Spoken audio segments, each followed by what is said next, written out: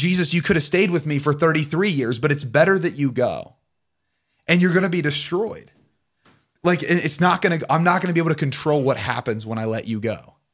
Like, just how we've lost that's super strong is beside me.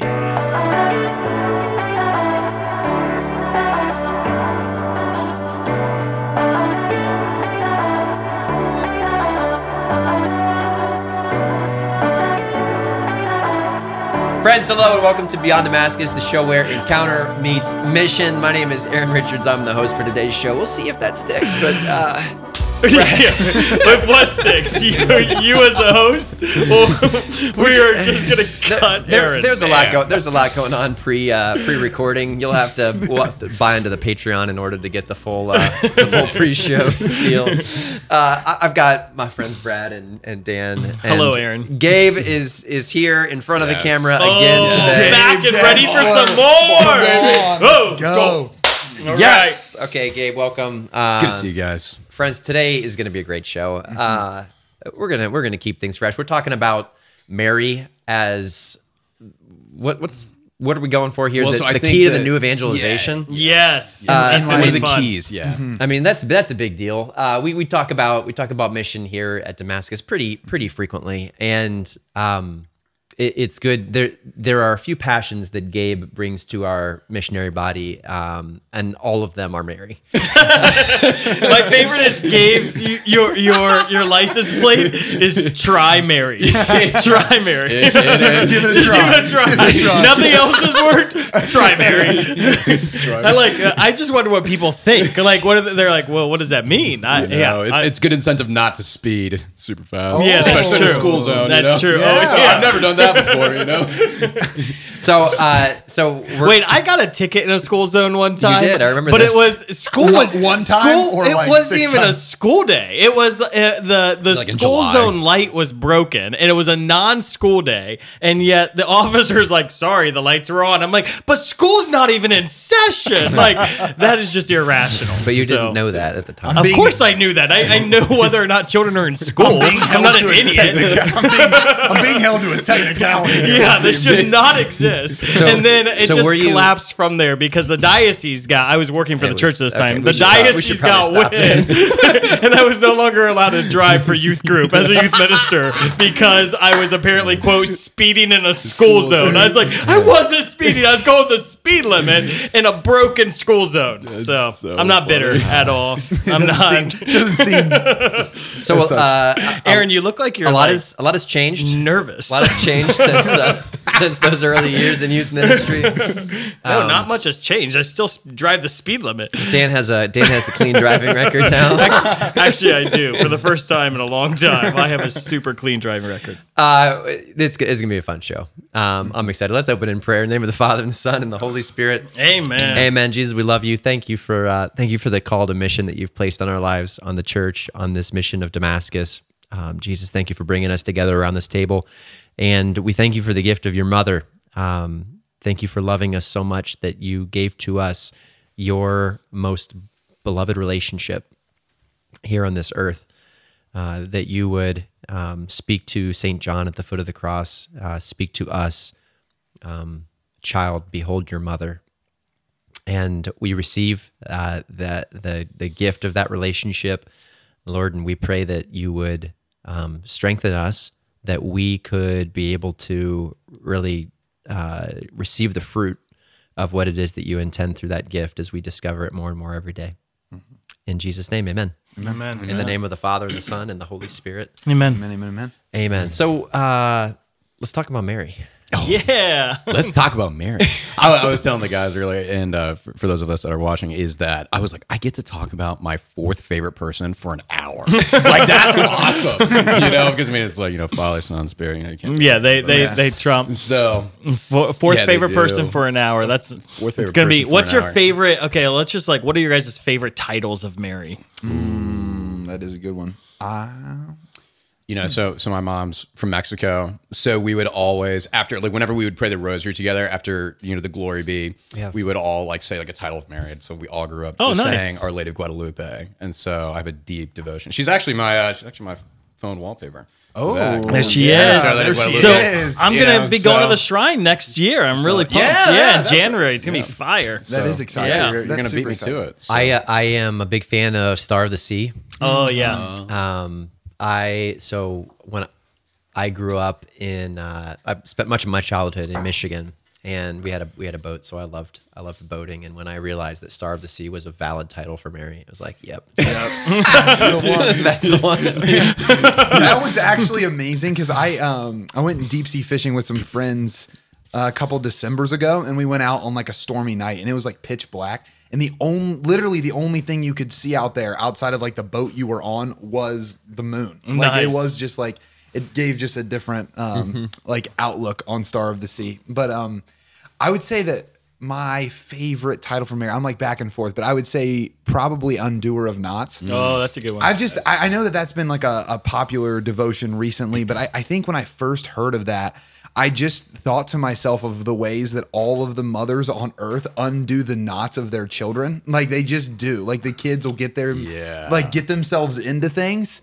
And then moms just have this uncanny ability to help them get out of that thing, Oh, you yeah. know? And so I have just taken that to a supernatural level of like when I get in over my head or if I'm, I don't know, in a difficult circumstance, just allowing Mary to help me out of it, like allowing me to ask her questions and to like find the next step. You know, we may not have time for it, Brad, but that reminds me of your testimony that Mary was definitely the undoer of knots for you. So many Yeah, times. so many times. Yes. But yeah, Mom, I got this problem. Can yes. you get me out of it? Yes, she kept me alive for probably the first 18 years of my life. Pre-conversion Brad, Mary was working overtime. Yeah. She's like, guardian angel, go find him, and let's just make sure that he's still living, you know? I like Queen of the Apostles. I like Queen of Pentecost. I really I love like imagery of Mary with the apostles at Pentecost. It's just like, so there's an image at the Dominican House of Studies for the St. Joseph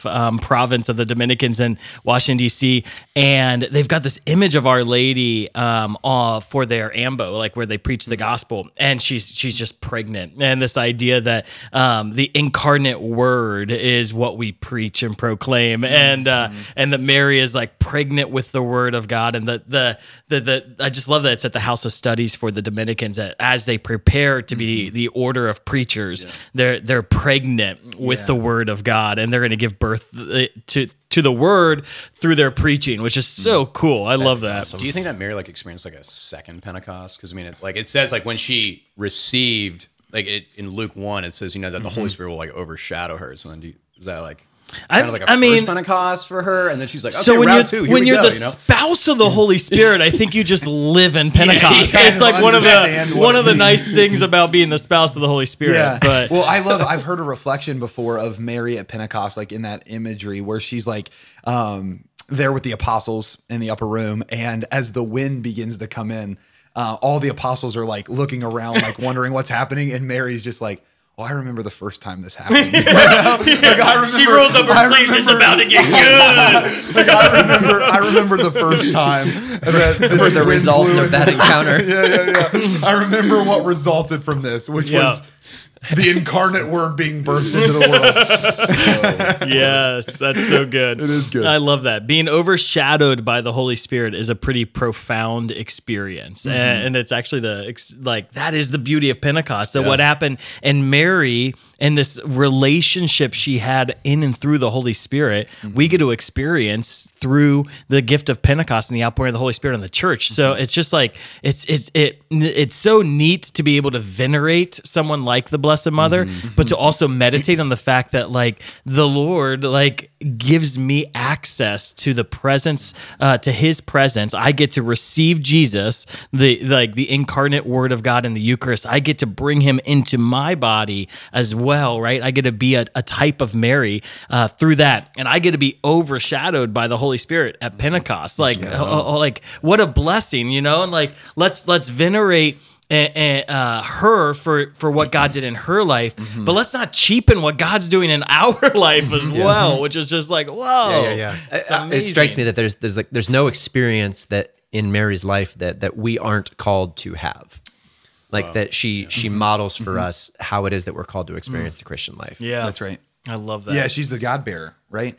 And I think it's so important, obviously, to recognize that Mary quite literally had the child Jesus in her and birthed him into the world, but in that very metaphysical way, when we receive the Eucharist and we bear God, we bear Christ, we're called to birth him into the world as well in all of the amazing ways that he calls us to, specifically through mission, right? Yep. That's why the encounter leads to mission, is precisely because an encounter with the Holy Spirit, an encounter with God, brings God into our lives. And if that's the case, we cannot help but share that with the world. Like, it's so overwhelming that it literally overwhelmed Mary's body to the point where she had to bring it into the world. That's Lord, insane. do it in us. I know, Amen. right? All right, so I was driving down the highway one time. I saw a peculiar title of Mary. It said Mary, Queen of the Highway. And my kids are like, Dad, is a Queen of the High? Is that a real thing? And it was a big Mary stat. And I was like, well, I guess she's the Queen of heaven and earth, so she could be the Queen of everything. Queen of I-71. Like Mary, Queen of The cornfield. the Beyond Damascus show, Queen of the cornfield. Yeah.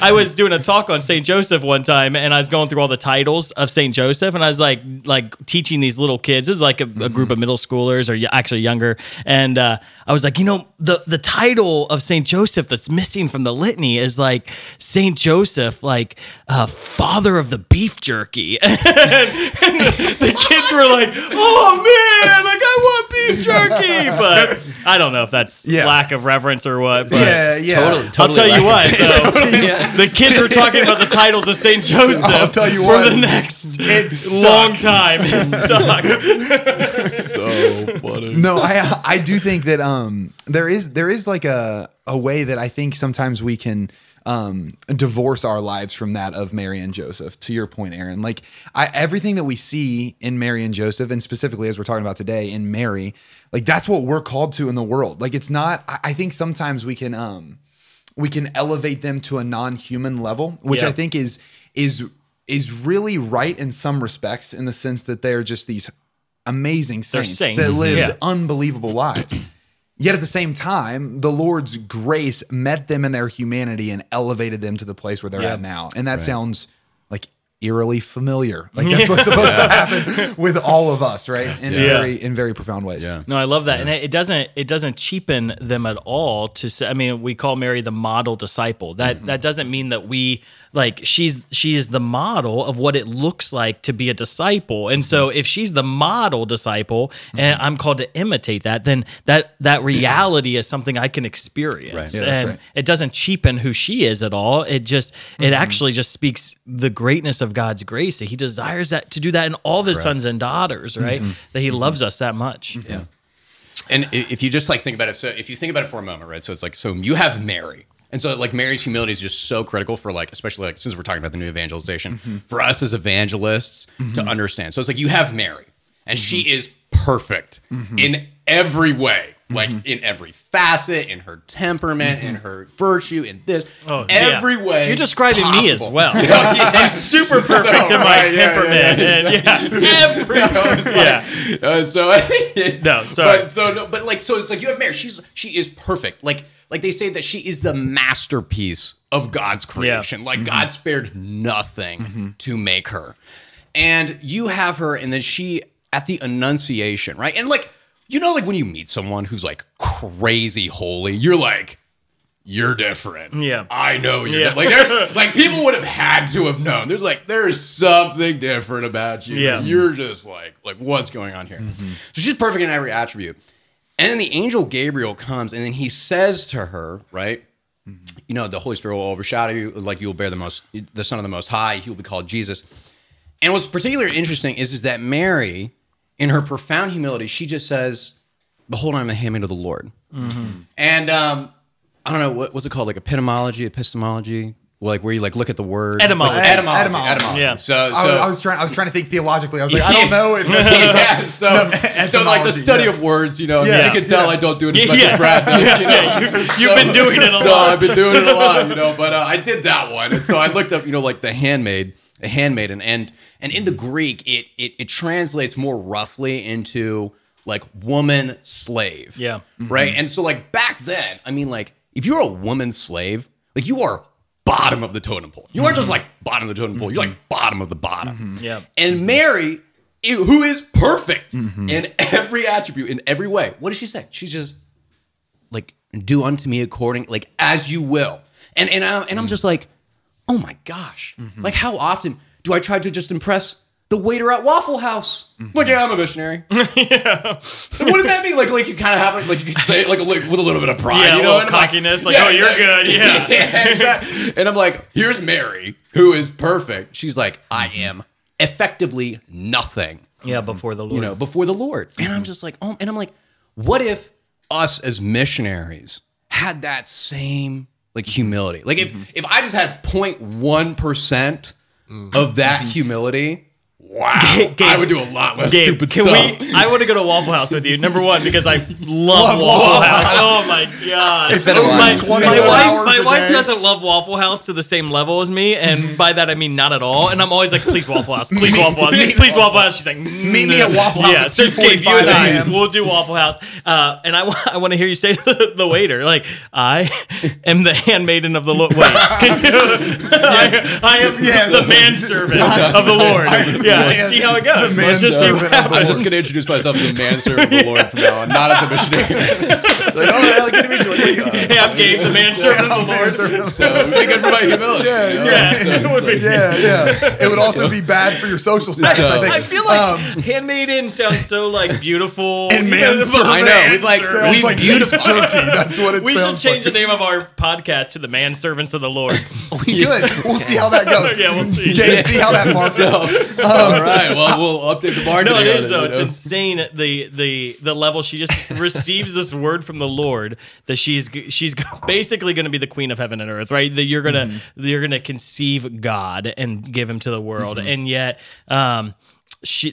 the response to that is just this insane act of humility, Yes. which is so beautiful. And I think the Lord wants huge things for us, and we can actually receive words from the Lord. Like, let Him speak into your heart that He has a big plan for your life. Like, I think sometimes we think that humility means that like I am nothing but dung, right? And that God has like that I'm just small. But the true humility is receiving the call the Lord has for you and the dignity that you are as a son of God, as a daughter of God, and then in humility, realizing that call is ultimately a call of service, of, if you will, gentle, free slavery and service to the Lord. Yeah. I also love just the the wonder and awe that has to come with that type of call. That like Mary's just like how can this be? Right? Like as if she's already accepted that it is, right? Like that's the profundity of her question. How can this be? Meaning that it's already happened. Yeah. So I'm just wondering, Yeah, right? I'm in you awe. fill me in. And I love church just like design and beautiful stained glass windows. And when you see Mary depicted at the Annunciation, it has stood out to me for a long time that when she encounters the angel at the Annunciation, her response to the angel is very different than almost everyone else's response to angels in all of Scripture, right? Because when an angel shows up, they reflect the light of God, and sin and fallenness can't stand in the light of God. So you'll see men shaking like dead people. You'll see them hiding their face. They'll be cradled in a fetal position on the ground. Like when angels show up, crazy things happen. Of course, you have Jacob who wrestles with the angel, which is complicated. But like Mary is always depicted as not actually not completely away from the angel, but rather like gently looking up at the angel. I can handle And it's this your like, glory. yes, it's like, it's just this like, well, first of all, it's a sign of what we believe in Mary, that she was perfect, that she had no sin in her. Like it could stand before the light of the Lord because the Lord provided a grace for her to stand in that light. So that there's profundity there. And then in addition to that, just the humility, I always love to see how they depict it, because she's not like looking the angel in the eye. She's not like it says in Philippians about Jesus. She's not considering equality with God something to be grasped, right? Like she's not like asserting it for herself, but rather in this gentle, like humility, with wonder and awe, just looking and saying like, how can this be? Right. Yeah. Because when God actually speaks a dream over our lives, we don't think to ourselves, well, we really deserved that. You know, if you're thinking that, then it's probably not his dream for your life, and you're probably not in the place to do it. Like when I'm glad speaks you a stole dream, that right? from me, God. No, when he speaks a dream over your life, it's like how can it be this good? Right. Yeah. Like, how can it be this amazing? How could it be that you're going to use me? Yeah. Like in my single personhood. And you know? that's humility. And I think that's It so is. important because we actually don't strive for greatness a lot of times in our life because we've bought into a narrative of false humility where the Lord has big plans for us, right? The Lord wants to accomplish amazing things through us. Like, I mean, it's pretty important that Christ continues to be born in the world, right? It's pretty important that those who are overshadowed by the Holy Spirit bring the presence of God into the world. And so we need to receive that and receive it as such, right? Like, whoa, wait, you have an amazing plan for my life? Like, how can this be? And almost even with like, because I like to meditate on what was Mary's voice like at that moment? Was it this like perplexed, how can this be? Was it how can it be? Like she's a young girl, you know, like when I tell like my 13-year-old daughter, we're going to do something and she gets excited. She's like, oh wow, like what are we going to do? Sure, right? Sure, like, sure. I wonder like also like, how could this be? Like, what's going to happen? You know? And like there can be this joyful eagerness too that like the Lord speaks things over our life. Let's get pumped up about it and get excited that he's going to do something amazing through us. He wants me and you to bear Christ in the world. How can this be, Lord? Let's do this. Yeah, let's get to work. So we talk about Mary in various titles, and in regard to like her leadership in our work of evangelization today. That's sort of where we're sinking in terms of Mary and what it is that she has to lead and to demonstrate and to offer in our context of the new evangelization. Gabe, what are your thoughts on that topic? Oh, well, so my whole like thesis as to why I think that Mary is the key to understanding the new evangelization is because Mary understood the cross better than anyone. And I think what I've just been meditating on, what I've been just reflecting on is Mary's willingness to sacrifice, Mary's willingness to just understand and to be with Christ, you know, through the thick of the suffering. And you know, I was just like, it was Holy Thursday the other day, and I was at St. John Newman's, which is one of the local parishes over here, and I was sitting with this family, an amazing family. You know, the dad actually was at the Damascus men's retreat, and so I was like sitting with him, and he has this beautiful, you know, like young son, and he's like, you know, 9 months old, you know, different things like that, and the wife's amazing, and so she was like, they have like 5 kids, and all the kids are going all over the place. I mean, you know, they're being crazy, you know. I mean, I'm one of seven kids, so like I kind of understand, and so I was like, here, like let me help you out, you know, type of thing, and so I'm like holding this baby. And I'm holding this baby, and I have no, I have no connection to this baby. Like, I'm not this baby's uncle. I'm not this baby's dad. I'm not even this baby's brother, you know? And I'm holding this baby, and I just thought to myself, I was like, I could not fathom sacrificing this baby. I could not fathom it. I could not, even in a humane way. Like, I could not fathom sacrificing this child for anyone, right? Let alone horrible people. Let alone, right? Like think about all the people that Christ died for that have just done atrocious, heinous, horrific things. And I was like, but then I like thought about it through the lens of Mary. I was like, oh my gosh. Like, not only did Christ die for all of these people, right? But also for the people who were neglectful, who didn't care.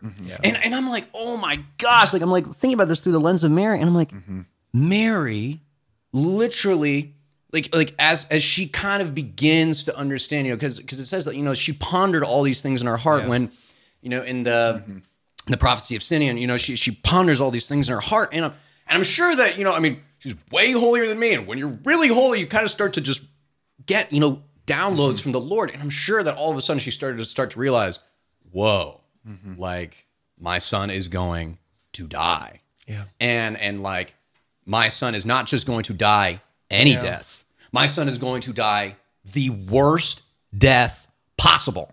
And the reason why I know that Jesus died the worst death possible is because if there was a worst death, I guarantee you he would have done it. Yeah. because he emptied himself to that extent. Yeah. And the idea that Mary was willing to partner with that, the idea that Mary was willing to just be with her son to the end, to let her son go through with this, so that people like you and me and people who have done just horrific things, and so that we could have eternal life. Like what? I'm like I can't even begin to describe how many times I've fallen into mortal sin. I can't begin to tell you how many times, I've neglected or just disregarded, the sacrifice of God. And I'm like, Mary did, and I'm like, that is like the sacrifice that Mary paid. And it's been so interesting too, because I had a really profound, my relationship with Mary really started to take a profound deep dive when I started to meditate on the 7 sorrows of Mary. And the 4th through the 7th sorrow are basically all on Good Friday. And so, the 4th sorrow is when Mary meets Jesus on the way to the cross. The 5th sorrow is when Jesus is actually crucified. The 6th is when he's taken down from the cross and she holds him. The 7th is when she puts him in the tomb. And for a long time, I just had such a difficulty kind of like empathizing with Christ. Like I knew that he suffered a horrendous death, and I knew that, and I was, so I was mentally very thankful for what he had suffered, but like there was like still like a disconnect, still like a little bit of a block to truly like begin to empathize. But just one thing that I would hate growing up was seeing my mom cry. Was seeing my mom cry and seeing, my mom cry, if certain things were going on, or, just different things like that. And I remember like I was reading it, I got introduced to, to the 7 sorrows just like on a whim. Like I was randomly just like scrolling through the internet. And it was actually during Holy Week of 2020. And it was like, I think it was like 2 a.m. because we were doing like a night vigil, and there's like me and one other person in the chapel. There's no lights, there's no fancy music, there's no nothing. And I'm just reading these meditations on the 7 sorrows. And I'm just weeping. They're just brutal. Yeah. And I'm like there is just something, especially like as men, that just gets pulled in a man's heart when he sees a woman cry. And I was like, oh my gosh, I have been making my mom cry. And not just like little cry. I mean horrible cry. I mean like agony cry. And she still loves me. Yeah. And it was like through that and just like in meditating on just like how much she loved her son, I've just developed such a deeper appreciation and thanksgiving for what Christ did for me. Yeah. Because I'm a terrible person. I'm horrible. And she puts up. Yeah, no, I think we have to. It's just insane. There's so much to unpack there, but I think at least the first part of it though is that like Mary understanding the cross is part of what was spoken over her, right? That like when she brings Jesus to the temple, Simeon, when he says that the sword too will pierce your heart, like we literally see a lance pierce the heart of Jesus, right? And so too, Mary's heart pierced to the foot of the cross. But I think we have to like even take that a step further, that she was actually able to maintain hope through the whole thing as well. Yes. Like that is unbelievable that she was able to see the best and worst of humanity in the cross, right? Like she saw her son, the best of humanity, going through what we're all called to do, which is to lay down our lives for something, and seeing the worst of humanity simultaneously, people missing it and spitting upon it and mocking it. Yeah. And right in the heart of that, she's able to take her heart there where it is pierced, but maintain hope. And I think that's the key to the new evangelization. Like, do we go into hard places, dark places? Do we see the best and worst of humanity and maintain hope through it, right? Well, and I just think, the church does such a great job, and I would say our teachings in the church right now are doing a great job elevating the beauty of the vocation of marriage, right? And the importance and the dignity that of the role of mother and father in a young person's life, and just the importance of raising children in the faith. But as I was youth minister for 12 years, we've had the summer camp for a long time, and we've been able to see a lot of parents. And I wonder, do we get our marching orders from the way of parenthood that Mary exhibited, right? Mary prepared her son for the cross, and she willingly, she didn't just permit it, but she actually prepared him for it, and then activated him into it. Like at the wedding feast of Cana, he's like, it's not yet my hour, and she's like, do whatever he tells you, right? Like she activated him into his way of the cross that started truly on the wedding day of Cana. I think for a lot of Catholics, we see Mary's active role in like salvation history at the Annunciation. And then after that, we sort of put her into like this background role, of being this just passive recipient of the story, right? All the way even up to the cross. That she kind of just sits. She's at the foot of the cross. Sits by the side and receives the Lord. It's like, of course, that's what she would do. And I know for me, like just engaging in an artistic representation of Mary's story has been really profound for me. I think we've said it here on the show before, but you look to the Passion of the Christ and how Mary was represented there. And I know for me, those scenes between Jesus and Mary were transformative for my understanding and experience of the Passion. Yeah. Not because it's any new information per se, but because it opened up a new vantage point into realizing that, like, hey, the mother of Jesus actively participated. And Dan, even as I was going the same place with the miracle of Cana. Watching the Chosen series has been really profound and beautiful, and it's clear that the creators of that show have an immense respect for Our Lady and the role that she served in the active ministry of Jesus. And the way that particular scene when Mary and Jesus lock eyes, and it's just like so beautifully demonstrated through the music and the presentation that like this moment was profound. Like this moment was Mary understanding what she was asking, and actively inviting Jesus into taking the first step to the cross. Time. Right. Yeah, it's go time. And that Mary is as the model for the new evangelization, or the key to the new evangelization. That in order to win nations again, and in order to evangelize the world again, we as husbands and wives need to raise our children like Mary raised Jesus. That we have to be willing to prepare our children for the cross and for the laying down of their life. And I wonder, is that the disposition that we're teaching? We have this weird like helicopter parenting thing going on in the world right now, right? Where like it's protect our kids, which is awesome. We need to make sure they don't die, and we need to make sure they don't get introduced into sin, right? And all of that is good, but are we preparing them for a life of mission? And are we preparing them for the life of mission that Jesus modeled for us? And if we don't prepare our children for that, why are we shocked when they don't live that, right? And when the new evangelization doesn't happen, like that Mary has an active role of forming the Savior of the world. And if we have an active role as parents to form those who are to give their lives away as well. Well, and not only, I mean, Fulton Sheen talks about this, where he says that Christ willed to be formed by Mary for the first 30 years of his life. Yeah, let's just put that different. God willed willed for himself to be formed. Yeah, that's wild. It's like, what? Yeah. But then also, it's kind of taking the same vein, but then Lou de Montfort talks about this, and he takes this a step further. He says that Christ gave more glory to God by being formed under Mary for the first 30 years of his life than had he gone off and performed countless miracles, evangelized countless nations, and raised the dead, just did all the things, right? Because if that would have brought more glory to God, then he would have done that. And then I think the other thing too is like, just, and I've just been reflecting on this, is that it's like, no one wants, like there is nobody that wants us to understand the cross more than Our Lady. Because she just like understood the cross to such an extent. And then, I was reading Brant Petree's book on Jesus and the Jewish Roots of Mary, and it's a brilliant book, So, I mean, if you're listening to that, just go buy it. I'm not like sponsoring it or whatever.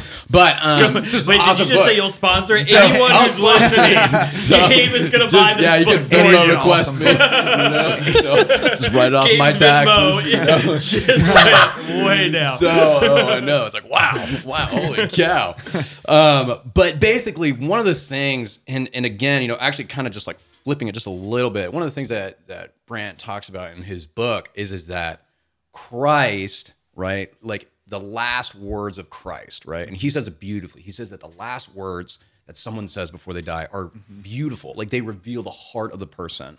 And they reveal, right, like the inner depths and their desires of like that person's heart.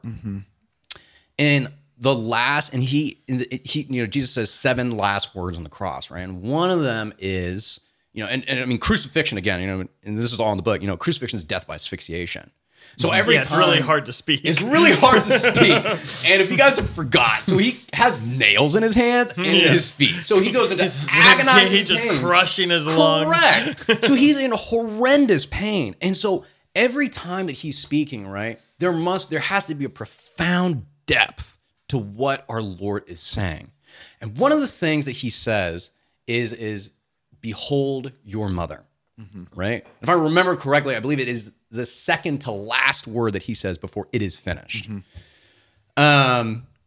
Behold your mother. And what was interesting and what he mentions in the book is that if you were to die by execution, you can effectively will away all of your possessions from the cross. And they said that was your right.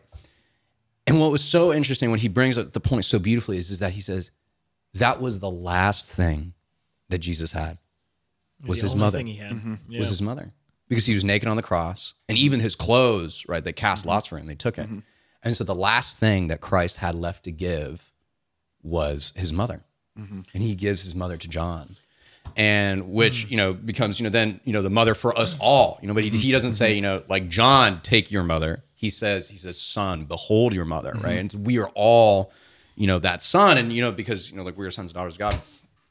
And I was just like, wow, like, what? Like, that's just crazy. And John's brilliant in the way he writes his gospel, because he refers to himself as the beloved disciple, right? And whenever he speaks of himself, he's intentional not to make it about himself. He's actually what I experienced. You reader, you too are called into, right? And I love I was just speaking yesterday on this. It says in the Gospels, it says that from that moment, the disciple took her into his home. But in the actual Greek, the word home isn't there. It's actually added. It actually says in the Greek, it says from that moment on, the disciple took her into his own. And this idea that he actually, in the same way that Jesus had Mary in his heart and the love and affection that Jesus had for Mary, John internalized that and took Mary into his own, that he received that relationship, not just the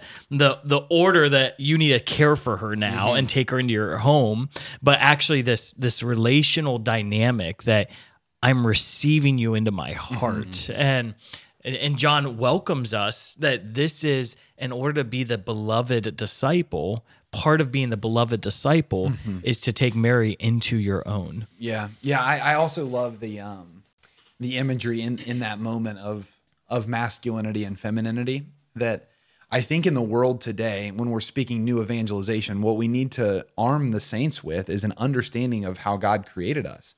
Like when we look at the world today, there's such confusion, and within Mary and Jesus, there was no confusion. Right, there was no confusion, and that's nice. That's a good phrase. And so, I think that the reason I say that is because then we can learn something so profound about femininity through Mary at the foot of the cross, and something so profound about masculinity embodied by Jesus on the cross, because they're the archetypes. They're the archetype of masculinity and the archetype of new femininity. Eve, the new Yes, Adam. yes, and I think.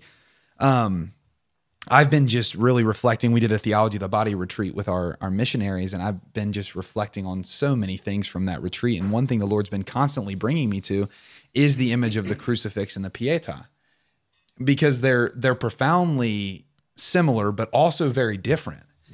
And there's just this beauty in the feminine genius that loves so much that it brings you unto itself. And then in heroic virtue, it offers you to the world, right? That like, think about any mom who lets their son or daughter go to college or off into their own lives. Like what a challenging moment, because there's something so nurturing about the feminine. There's something that like in a beautiful way, and that nurturing can tend towards in the extreme, like a covetousness that a virtue transcends by offering.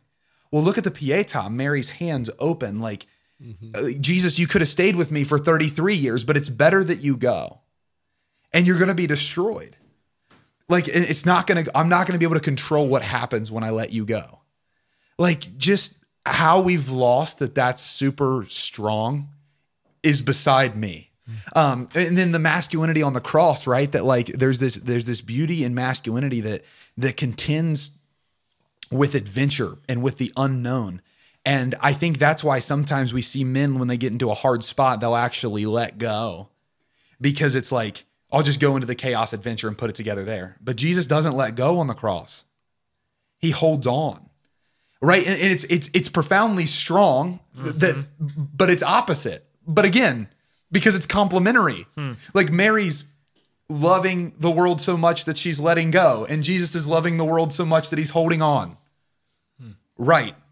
There's just something right about that. And if we could arm the saints with that understanding that both of those roles have pivotal roles to play, that both of those roles are in this salvific plan, then we can take the good news to the world that the world needs really badly. Like, I love everything we're talking about. And obviously, because of just the way I'm made, I have to think about it in light of mission. And that's the mission, is when we understand this, we have the story. It's like, yes, you were made male and female, masculine and feminine. Here are the attributes and characteristics of that. And here's why it matters. And here's why the world needs it. And here's how it plays into salvation.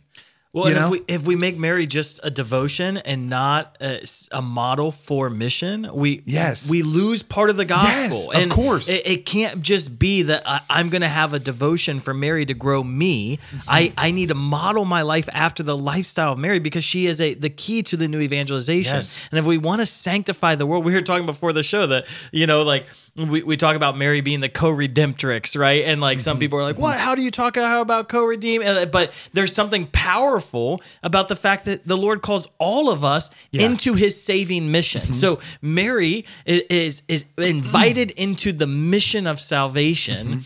But I'm invited into the mission of salvation. Yes. That like the mission of Jesus was to seek and save the lost. And that becomes my mission statement.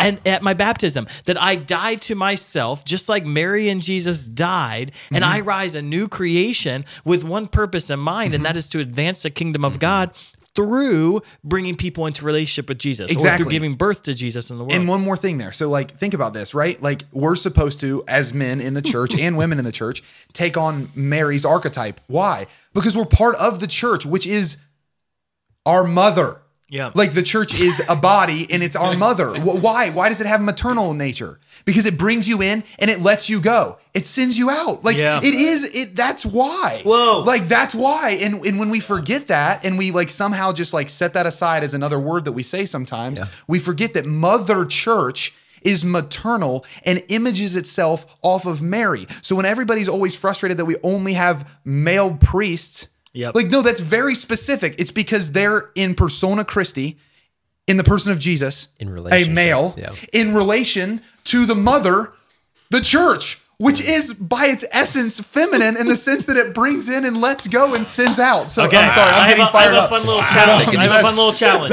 If you're listening today and you have Marian devotion, but you haven't had a Cana experience, it's time to have a Cana experience. So if you have Marian devotion, but you haven't heard Mary activate you into your life of mission, it's time to allow that devotion to send you into mission. Why? Because I can't just hang on to Mary, and I can't just dwell in devotion. Mary, with her own son, sends him into a life of mission. And so allow all of that devotion you've had, allow those 30 years you've had with Mary, allow all those quiet moments you've had with Mary, allow all of that devotion and that admiration and that veneration, allow that to become a Cana moment where you hear Mary say to you, it's done. It's time. Yeah. It's time for you to go, to be mobilized. Let me add to that for a second. So even in our language today around the table, we keep rooting ourselves in. She did this. Remember this. Model yourself after this. Would it be incorrect to suggest that Mary is like busier and more actively engaged in mission today than she was in the life of Jesus? I think that would be correct. Yeah, right. That's an astute I think, point. I think I think it checks out. Like she's got more going on right now. She's more actively engaged in more mission today, like presently. Yeah. She's not just a memory or a model. Yeah. Like she's still actively engaged in our process. What can we learn by I don't know, inviting her into the mission today? Yeah. Try Mary. Yeah. Well, Gotta try Mary. Well, .com. it seems like God, like in his infinite goodness, like that he's almost highlighting that fact by the fact that a lot of these amazing prophetic words coming to the church are coming through Marian apparitions, you know? Yeah. Like I know, well, at least I think that this is going to come out on the Feast of Our Lady of Fatima. And like, just the prophetic words that God's speaking through Mary on behalf of mission in the world. That like Fatima was all about the salvation of souls. It was all about mission. It was all about intercession and mission. Like that's what she was saying. And I think that the Lord is highlighting that fact that you're just sharing, that Mary wants to be so involved in the mission of the church today because she is the archetype for the mother. She's the archetype for the church. This is so good. I think this has to be part one. I want to have a part two if we can. Because I mean, I even think just we give tons of testimonies throughout like our time of CYSC, and we always have missionaries up on stage giving testimony. But the two of the testimonies that I remember the most, Brad, is from 2000. I think it was 15. Your testimony on the Blessed Mother and the way she worked in your life, and then Gabe, we did a retreat on the Blessed Mother a few years, maybe it was last year, and your testimony blew me away. And I don't know if we have time to go into the depths of those testimonies, but also just this idea of the way you. Brad, you're like to analyze the different significant Marian apparitions, not simply from a place of devotion, but also from a place of what's the mission she's calling us to. What is she saying? What's she asking us to do? She's saying, do whatever Jesus tells you, and let me remind you what he told you. Right? Like that seems to be what she's saying. Yeah. Like exactly what she did at Cana. Do what he tells you, but just in case you forgot, it's the seeking to save what was lost. Yeah. It's the seeking to save what was lost. Yeah. Well, we definitely don't have time to know. do all of that. This is fun. But no, Dan, I think that's a great call. We can do this again. Yeah, why not? Right? We get to make up the script as we go. Yeah. Gabe runs the schedule. Yeah. No. Well, one of the things, the other thing that I just think is really interesting, and I was kind of just like praying with this, is kind of, so in Scripture it says, "Vengeance is mine, saith the Lord." And just bear with me. That's not my license plate. That's it's really tight license plate. You have Try Mary. I have Vengeance is mine. I think vengeance itself is too many letters. It's a bumper sticker. So it's really interesting, because I was reading this thing and I was like, oh, like that's a pretty intense line. Really intense, yeah. You're like, wow, it's like ominous and threatening at the same time. And I was just like thinking about it, and I was like God loves to avenge those, like who have been like wrongfully, hurt or like injured or different things like that. And Mary, who was perfect, suffered the worst, second only to Jesus. And I just like think, I was like, man, if God can use any of us to do be his instruments in missionary evangelization, different things like that. But I also am like, I wouldn't be surprised if God was like, I'm going to use Our Lady as a tool of vengeance against the devil, right? And kind of how Eve, how sin came through Eve, right? Mary brings what? She brings forth the new fruit of life, Christ. And and it says in scriptures that God says, I will put enmity between you and the woman. And I just really do believe that Our Lady just has just this intense, just like focus against just unraveling the devil. And, I mean, just different saints talk about this, but I'm just like thinking, it's like, if you for a moment think that you kill my son, right, in the worst possible way, I don't think she's going to be super happy with that. And so, that is true. There's nothing more scary than the wrath of an angry Of an mother. angry mom! Oh, man. So she has mercy on you when you're a dirtbag and Right. Gabe, but she has all of that vengeance She's against like, the evil one. Against the evil one, exactly. And I mean, like I've just read, just all these different stories, how they say, that Mary is the key to just unraveling just all of these different things. And it's like, so the three things that we go up against, are the world, the flesh, and the devil. Mm-hmm. I would posit that the hardest one to overcome is, well, I don't know, the devil. I don't know. You have an infernal enemy who's smarter than you, has way more drive, is way more consistent, and all he wants to do is bring you to hell for eternity. Yeah. But you know who he's really afraid of? Well, I don't know, the one who God said, I'm going to put enmity between you two. Yeah. And how it literally says that she's going to crush the head of the devil. Mm-hmm. And so, like, I'm a little bit of a sadist. And so I'm just kind of like, well, if the rosary is like what brings the devil the most pain, I'm just going to pray the rosary more, different things like that. And so, and I've read just all these different things. And, obviously, this is private revelation in the sense that it's like, as long as it doesn't go to the teaching of the faith, and whatever, it's legit. But obviously it's not necessary for salvation. And one of the things is that like I've read all these exorcists, and they say that like they'll like ask the devil, like just like a casual conversation or something like that. It's like what happens like when like you pray the rosary, and the devil will say things like it is like the most horrific prayer for him, and he'll have like all these like blows against his head. It's crazy stuff. And for a long time, I was kind of like, yeah, but the devil would probably lie about it. And he's probably, just like whatever. But then I was like, wait a second. Hold on.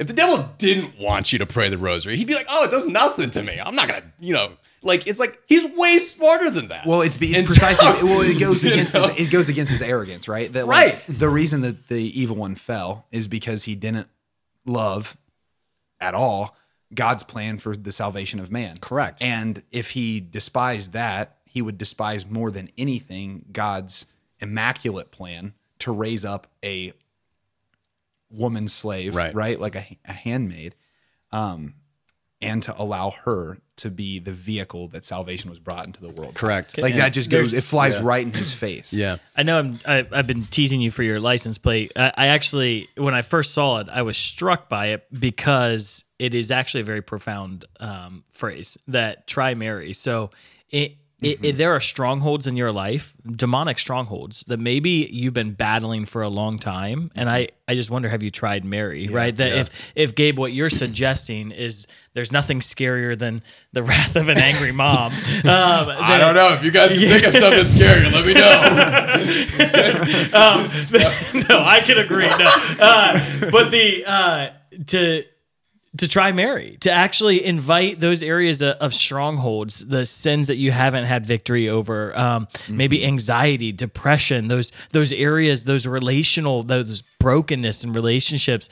Invite Mary into those and try and allow the power of God to be released to bring breakthrough in those areas. Well, and not only that, like it's even in evangelization. So this is actually just another point, like why I think that she's so critical in evangelization. I was talking to a good buddy of mine, Nathan Crankfield, and he's awesome, awesome guy, and he had an amazing conversion, to the faith, and he's awesome. He's African American, and so I was talking to him. I was like, how can we bring just like more African Americans like into the Catholic Church? And he was talking to me about it, and he's like, well, Gabe, it's like through Mary, because he was mentioning, and it made so much sense. He says, there's such a crisis of fatherlessness in these different minority communities that it's actually it can actually be very difficult sometimes to relate to God the Father. But for Mary, for the Mother of God, right? Like for a lot of these people, The maternal love. It's the maternal love, right? And then you look at some of these, athletes who are raised by single mothers. What's the first thing they do when they get their multi-million-dollar paycheck? They buy their mom a house, for sure. right?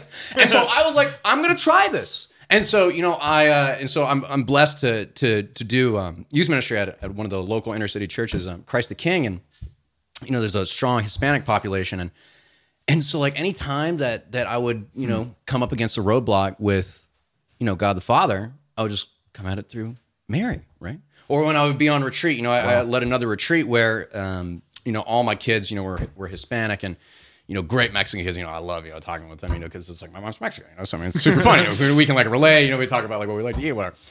And so many of them, you just mumbled so many words. So I know. So when I get excited, I just talk fast.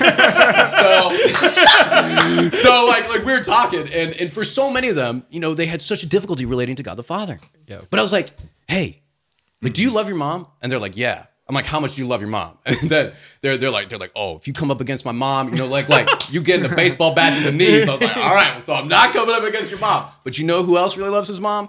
Jesus. Yeah. And it just clicked for them. And they had some of the most profound encounters with God that I've ever seen. And it's like Mary, and so like the church is universal. And so like Mary is such a key to bringing, she just transcends racial boundaries, just like all these different things, because she's a mother, and no one's afraid of their mother. Yeah. And so like she's also just such a critical piece to understanding the new evangelization. And again, just so many times, I've just seen just so much breakthrough, just coming at it through the lens of Our Lady. Yeah. So that's a great word. I'm gonna hit pause. Hit pause on This is great. Until next time. No, I love the idea of doing this again, but I think we've suggested a lot for consideration today. And Dan, I want to go back to kind of your call to prayer. That maybe we can close today's show by really encouraging. We'll pray for you and encourage you to step into prayer. That if there are areas that have been difficult or where you've faced strongholds, that we want to partner with you in inviting Mary to be a warrior who will stand against the enemy, and who'll be an ally for you, not just as a memory and as a model, but as one who fights for you now. So, Gabe, will you close us in prayer, brother? I'd love to. In the name of the Father, Son, and Holy Spirit, amen. Amen. Blessed Mother, we just thank you so much for your yes. We thank you for bearing your Son into this world so that we might have eternal life. God, we just ask right now, through the intercession of Our Lady, just to release a new grace. As I was just praying, I just got the sense that there are some people who've had a more challenging relationship with the Rosary, and I believe that Our Lady, she's just going to release a new sweetness to the Rosary, that she's just going to release just a new vitality and a new life into you as you just pray the Rosary. And so, Blessed Mother, I just ask right now that you just pour forth your signal graces to those that need it. Yeah, strange word, but I'll share it because I think the Lord's speaking it hard. I just see someone who owns birds and has friendship in your birds, but you've been struggling with mental health strongholds, and Our Lady right now, it just wants, through her powerful intercession, just wants to set you free. I just see your mind being transformed and those strongholds being lessened. So I just pray in the name of Jesus, freedom over the strongholds that have been on your life. And I just pray that you would have a clear mind and a healed heart. We pray this in Jesus' name. Amen. In the name of the Father, and the Son, and the Holy Spirit. Amen. Amen. Friends, thank you for joining us for today's show. This has been a joy, and yeah, it was fun. I'm excited to throw another one on the schedule. If today's show was a blessing for you, I would invite you to share this with someone who you love, who you think might benefit from it.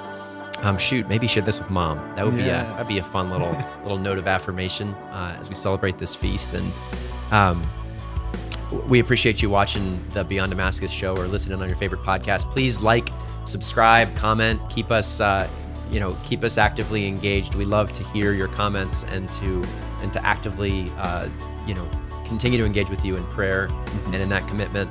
We want to extend a special thanks to our sponsor, St. Gabriel Radio. They have made this show possible for many years, and we're blessed to continue to be in relationship with them here in Central Ohio. Thank you for joining us for Beyond Damascus, the show where encounter meets mission. We'll see you again next week. God bless.